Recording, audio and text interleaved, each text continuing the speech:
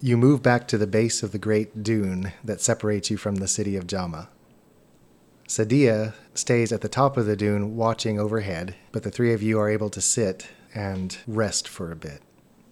Womberbash, you lie back against the dune with your hands behind your head, and you begin to contemplate the stars above you. Even in Arden, when you would lie on your back in the clearing of your forest and look up, the stars never looked quite so clear as they do here. It's almost like you could reach up and touch them. And as you lie there, you begin to feel almost like your conscious self is drifting out of your body and up toward the stars. And as you're there, you can almost hear the stars singing to each other.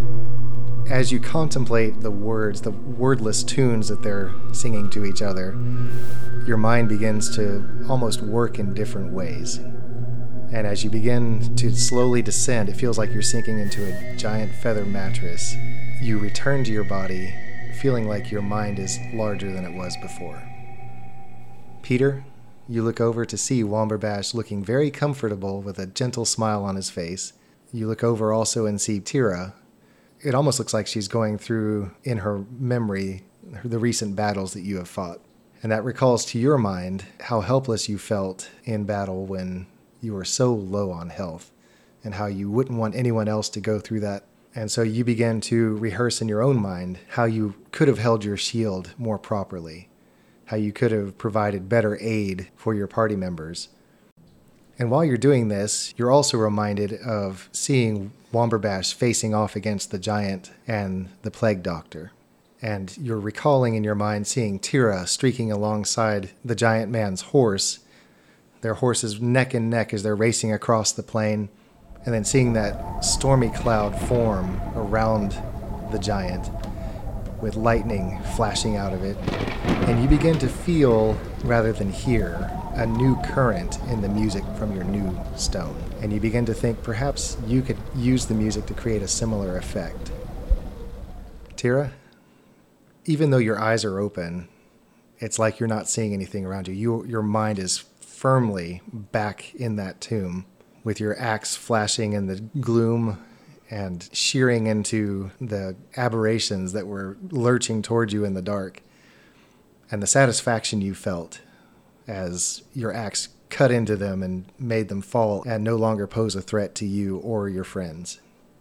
And so you all are occupying yourselves in these ways, each of you lost in your own thoughts, when you hear Sadia sliding back down the slope and saying that you need to rest up and you will approach the city in the morning. So let's go step by step through this. Womberbash, can you walk us through what you picked up this level? Sure. So with level 4, I picked up an ability score improvement, which I added both points to my dexterity, raising my armor class to 16. And I get strength of mind, which I'll read in just a moment. I also now have a total of 17 psi points, and I still have the limit of spending only 3 in any given turn. So strength of mind is what I gained also at this level. It says, even the simplest psionic technique requires a deep understanding of how psionic energy can augment mind and body. Thus, understanding allows you to alter your defenses to better deal with threats. Starting at level 4, you can replace your proficiency in wisdom saving throws whenever you finished a short or long rest. To do so, you choose strength, dexterity, constitution, or charisma. You gain proficiency in saves using that ability instead of wisdom. This change lasts until you finish your next short or long rest. Great. At which point you can choose again. Okay, so why don't you go ahead and roll for your hit points for this new level. 7, and then okay, so 11 extra points. Excellent, okay. Thane, why don't you walk us through what Peter picks up this level? As a level 2 paladin, I get to choose a fighting style, which will just further specialize my character as I'm leveling up my paladin and no longer my cleric. So I chose to go with protection. When a creature you can see attacks a target other than you that is within 5 feet of you, you can use your reaction to impose disadvantage on the attack roll. You must be wielding a shield, so this It's perfect for Peter because I'm all about making sure people don't get hurt, and I have a shield. I also pick up a few spells, which I'll get to in a little bit, and I also get Divine Smite. Starting at 2nd level, when you hit a creature with a melee weapon attack, you can expend 1 spell slot to deal radiant damage to the target, in addition to the weapon's damage. The extra damage is 2d8 for 1st level spell slot, plus 1d8 for each spell level higher than 1st, to a maximum of 5d8. The damage increases by 1d8 if the target is undead or a fiend. And so for my spells, I picked up Thunderous Smite and Searing Smite, which are all just different spells that augment my weapon attack to deal either thunder damage, along with sending creatures back away from me and sending out a peal of thunder that can be heard within 300 feet of me. And Searing Smite, which deals a d6 of fire damage, along with whatever my mace will do. Okay, and that does it for the features you've picked up. Why don't you go ahead and roll for your hit point advancement? So I roll a d10 plus my Constitution modifier of 2. And that is 9.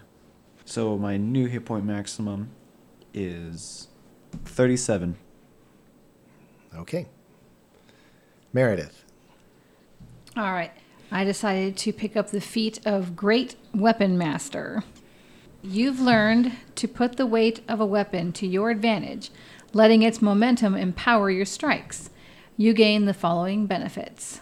On your turn, when you score a critical hit with a melee weapon or reduce a creature to 0 hit points, you can make 1 melee weapon attack as a bonus action. So extra bonus attack in 1 hit.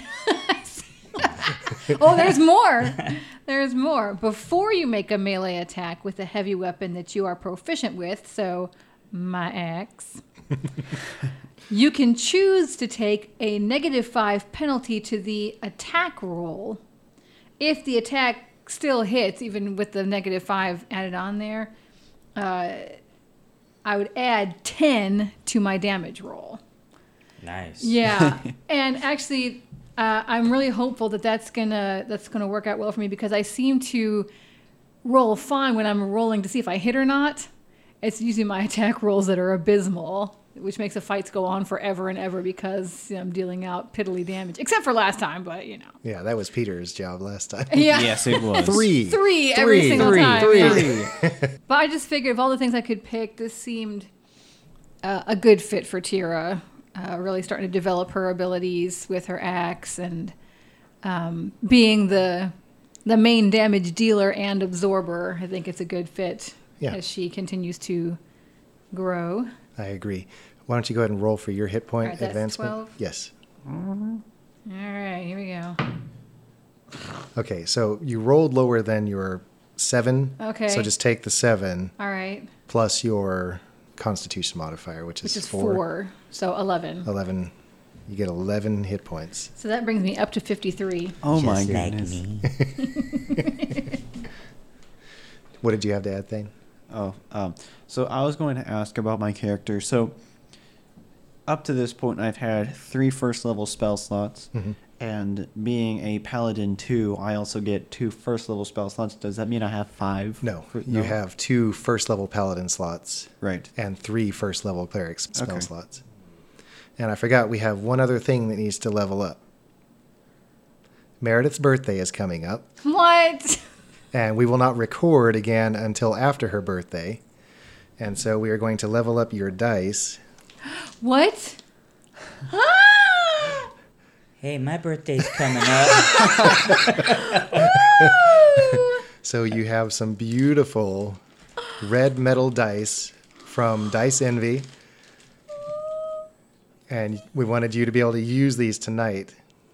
And we'll take some pictures of them also to put on our Yeah. Instagram page. These dice are man. gorgeous. They're so pretty.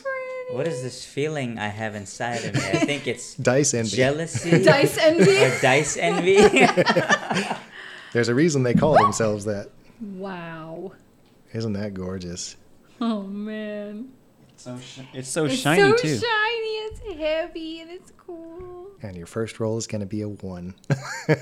Oh, no, I'm scared.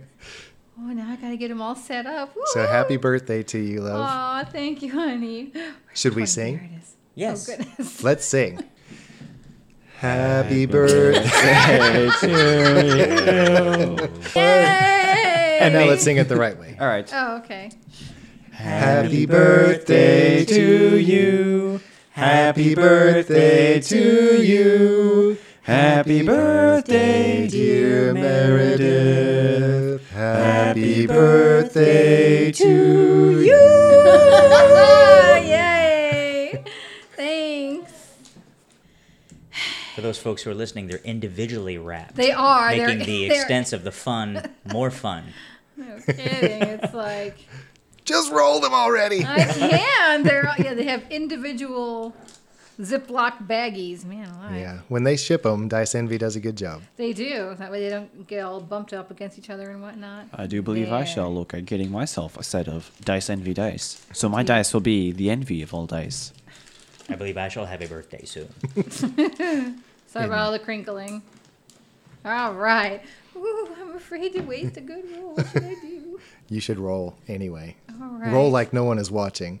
Oh man. All right. First roll is a d20. Let's see what we get. A 3. Yay! That's good. Get it out of your system now. Well, you See- keep rolling on your paper where it slides. Oh, okay. Let's try and it. these guys are rookies too, you know. First, yeah, they gotta get warmed up. A 3. Hey, consistency. Well, that's a 1 in Weighted. 400 chance right there. Is it really? Yeah.